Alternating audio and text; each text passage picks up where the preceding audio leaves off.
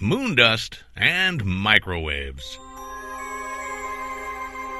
Moondust, the fine ash-like sand that covers the moon's surface, has been known to hamper activities on the moon, but it may have positive benefits as well. Moondust may play an important role in creating the water, oxygen, and fuel that is required for living on the moon. Microwaves, like the one you have in your kitchen, may become standard equipment for moon dwellers.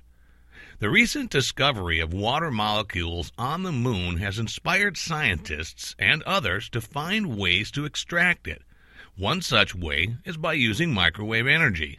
Edwin Etheridge of NASA's Marshall Space Flight Center believes that heating moon dust with microwave energy can cause the water molecules to vaporize.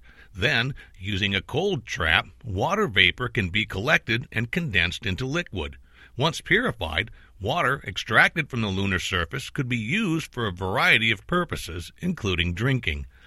The best place to find water on the moon is near the poles.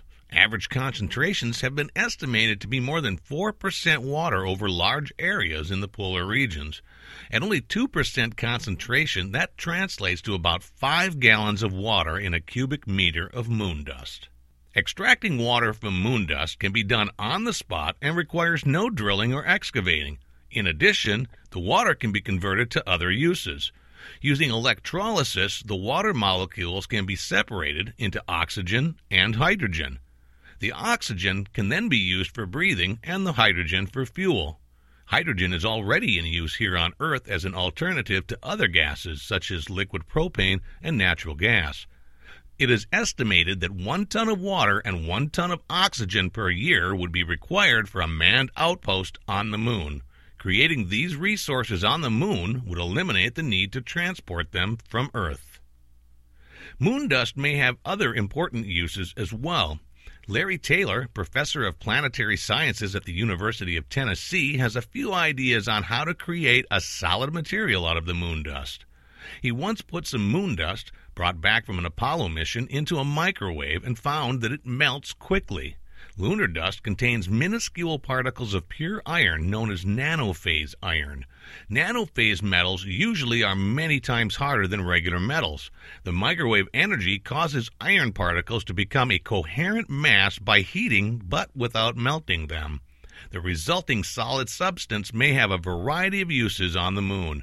Taylor imagines an astronaut driving a rover with a buggy attached to the rear. The buggy, fitted with magnetrons, the tube in a microwave that creates heat, and having the right power and microwave frequency, could create a solid surface behind the vehicle as it moves.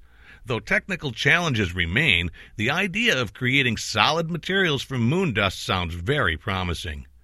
In the future, we may see many products created from substances found on the moon.